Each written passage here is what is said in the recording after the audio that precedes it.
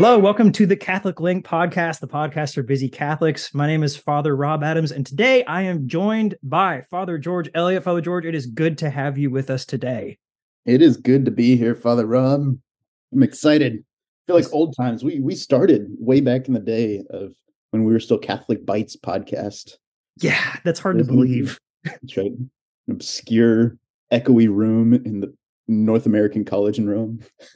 And somehow it was still really fun, and we still made like a little bit of a difference. So I'll give us that much. That's awesome. But today, on this very chilly November morning, we have just celebrated All Saints Day a couple days ago as of the time of recording. And I wanted to talk about saints.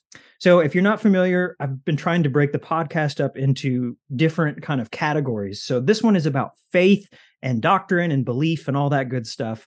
And so I want to talk about why we pray to saints. So Father George, if somebody asked you, why do Catholics have saints? Because non-Catholic Christians don't do that. So why do we have them? What's the big deal? Yeah. So it kind of started as an Old Testament thing, right?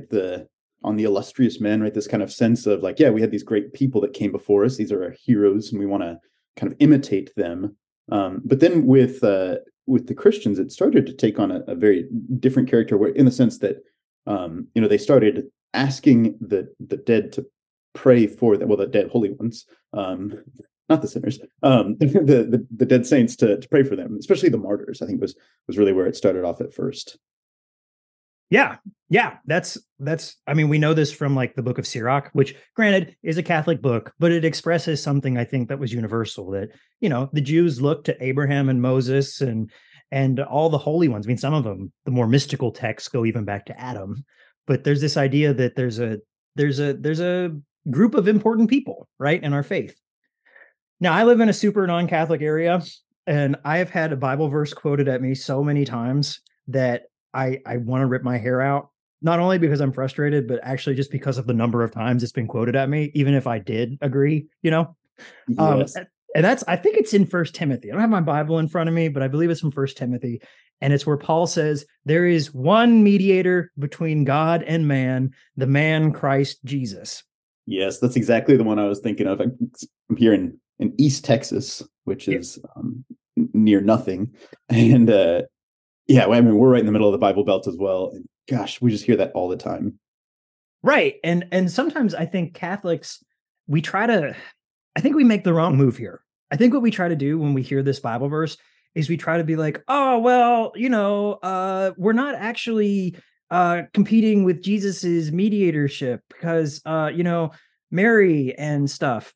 So I actually want to go at this kind of another way, because I don't know. I think there is something to that passage, but it just has to be understood, number one, in its own context. I think number two, in the context of the rest of the New Testament. That's something the Pope has really called us out on, trying to make sense of Scripture as part of a whole and not just as little anchor points, right? So first off, are you familiar what comes right after that verse? Because I don't think a lot of people who quote it are. Dang, I don't think I am either. So I love it, because what comes after that verse is Paul saying, I want everybody to pray for each other. Also pray for me. Okay. Yes. So what's funny about that is, like, obviously Paul and the first Christians understood that we were supposed to be praying for each other, right? Paul didn't say, well, what did I just tell you? You can only pray to Jesus, right? Yeah, literally just contradicted it right afterwards. That's excellent. Right. So there is a sense that, like, Christ's mediatorship doesn't exclude us. It can't exclude us. And I've been reading this really awesome book. It's actually by an Orthodox lady, but I think everybody should read it because it's awesome and she's friendly to Catholics. The book is called Mediating the Immediate God. And she goes into all the ways that we mediate for each other. And she got, like, it's super cool. She talks about stuff like, we wouldn't even know God if our parents didn't raise us in the church, or we wouldn't even know God if we didn't have creation. Right? There's always a mediation, even in Revelation, right? We wouldn't have the Scripture if people didn't write it down, if it wasn't translated for us, if the church hadn't given us the books, right? Yeah. Yeah, we wouldn't know anything if people hadn't handed it down to us, right? Mediation is just part of knowing stuff. Yeah. So, and she makes this really great point, and she's like, okay, now look at each other. When we pray for each other, we are mediating, right? We're standing in between God and another person. Does that attack Jesus's role? No, obviously it doesn't. But she makes this super cool point that I've never heard anybody say before. And she says that when we pray for each other, or when we ask the saints to pray for us, we are exercising the mediatorship of Jesus together for each other. Yeah. No, I love that. It makes me think actually of kind of like the other line from St. Paul, that I'm filling up in my body what is lacking in the sufferings of Christ. Yep. Like, well, are we doing something other than what Christ did? It's like, no, we're actually participating in what Christ did, right? We're suffering in and with him. And that's why, anything meritorious really is meritorious, because we're doing it in and through him, right? Exactly. And salvation itself, right? Like, we don't die and go to heaven and God's like, well, you're a good person, you get to come in, right? Right. The way you get to heaven is God the Father looks at you and either sees his son or doesn't. Right. Right. Yeah. Like, and if you get to heaven, it's because God the Father sees his son in you. That's what baptism is, right? Baptism is participating in Christ's death and resurrection. The sacraments are living Christ's life.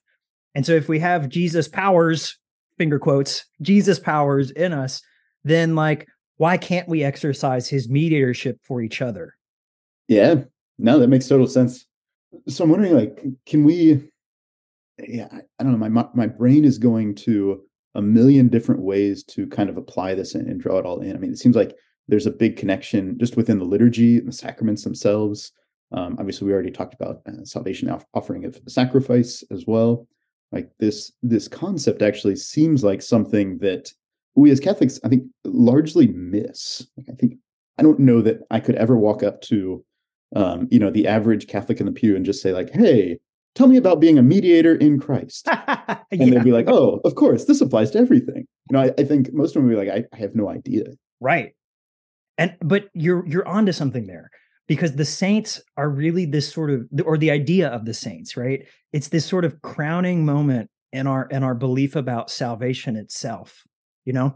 Like Catholics really believe that salvation is real and possible, which is something I don't think we understand, because we live in such a non-Catholic framework, not just Protestant. Really, it's just kind of a non-Catholic indigenous religion that we sort of have Jesus sprinkles on top of.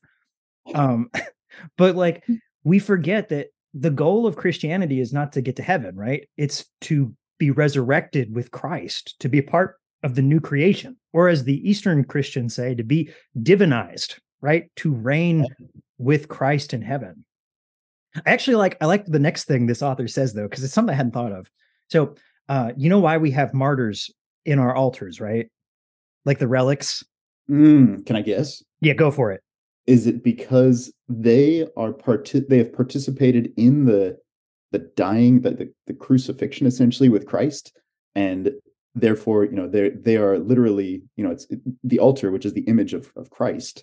The victim is, that literally, like, they are in the altar, just as like they are in Christ. That's actually really good. I had never thought of that. And 10 points. I love that. Thanks. That's not what you said, though.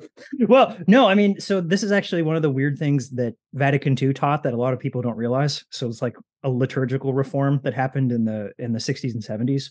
So it used to be that the every altar that was consecrated had a piece of a martyr's bone in the altar table. And Vatican II decreed that from now on, when altars were consecrated, that martyrs were still supposed to be there, but they're supposed to be under the table itself, under the mensa. And the reason for that, it's actually like way more straightforward and simplistic. Like, your explanation is awesome, but they're like going for much lower hanging fruit. And they say that it's because in Revelation, it says the martyrs stand under God's altar in heaven. That's right. Yeah, they're all hanging out down there. I've always kind of wondered what that actually looked like. Like, were they little miniature, like a little shelf? Exactly. They like hang out. But so actually, I have a funny story. My church learned that because we were doing like a liturgical catechesis, my parish, And so we have like a little baby altar stone from the Korean War that they used to like say mass on a Jeep. Cool. Yeah, it's like a little baby altar stone. And the people built like a little shelf for it under the table. So there's like our martyrs stand under our altar, which is kind of cool. But that is cool. That's pretty awesome. Yeah. But one thing I realized when I was reading that passage of Revelation was that it actually says the martyrs cry out to God, how long? Right? It says they cry out, how long? So what that means is the martyrs, because of the way we believe salvation is so real, the martyrs even have a role in judging the world. The saints not only exercise Christ's one mediatorship for us, they exercise his judgment on the world at the end. That's kind of cool, isn't it? Yeah. Well, and also it seems like it would only make sense with that concept of in Christ. Yep. Right? Like, no. Christ is the one who judges, right? God, Trinity. Yeah, but the martyrs are only able to do that insofar as they are, in Christ. They have that union in Christ. Yeah. But what's really cool is that this union with Christ is something that's very real, right? It's something that it's not like the martyrs just get a pass, like we get to exercise judgment with Christ. We get to exercise mercy with Christ.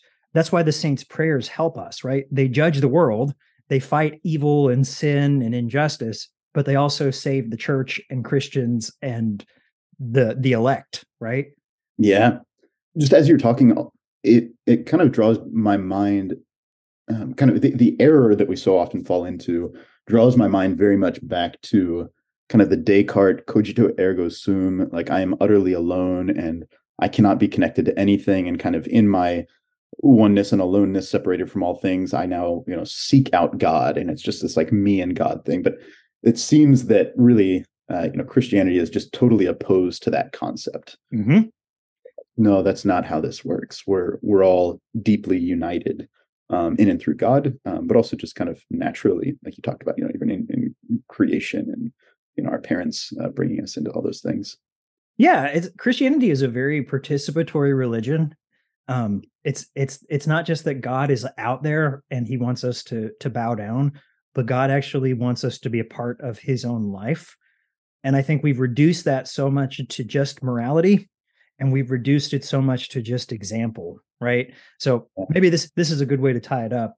I think the main thrust of kind of what I want to get across is that the saints aren't just for example. That they are examples. They're good examples. If you live like Francis of Assisi, you will look like Jesus. But I think a lot of people, you remember in seminary, guys try to live like St. John Vianney, right? And you're like, yes. Yeah, maybe that's not what you're called to do, right? Exactly. But I also find it more in a kind of a lack of faith. Like there are people who they don't want to talk about the saints praying for us. They want to ignore the idea of mediatorship, or they're afraid of non-Catholics and offending them. So they just point to like Mother Teresa. And they're like, look, see, aren't we all called to love each other? And we are. But I think that we've lost something by reducing that vertical dimension of what the saints are, because it lowers I hate to sound like a German theologian, but it lowers our horizons for what people are capable of and what we can aspire to. So yeah, it's almost kind of a denial of really the mystical aspect of the Christian life. Exactly. Just said, that's one of the most beautiful parts of it. Right? Exactly. Well, this is all the time we have for today. If you want to learn more about saints, I highly encourage you to check that book out, Mediating the Immediate God. You can find that at St. Vladimir's Press. They do a very good job. It's a great book. Highly recommend it. But in the meantime, this has been the Catholic Link podcast for busy Catholics. I want to thank Father George Elliott for coming on today. I hope that we can do a lot more of these together. Thanks for having me. It's been a blast. Definitely. Absolutely. Well, you can head on over to catholiclink.org and you can find all of our old podcast materials, lots of good Catholic stuff on there. Particularly want to put a plug out for our small group initiative that we're starting. So you can find all that information over at catholiclink.org. Until next time, my name is Father Rob Adams. Thanks for listening, and we'll see you next time.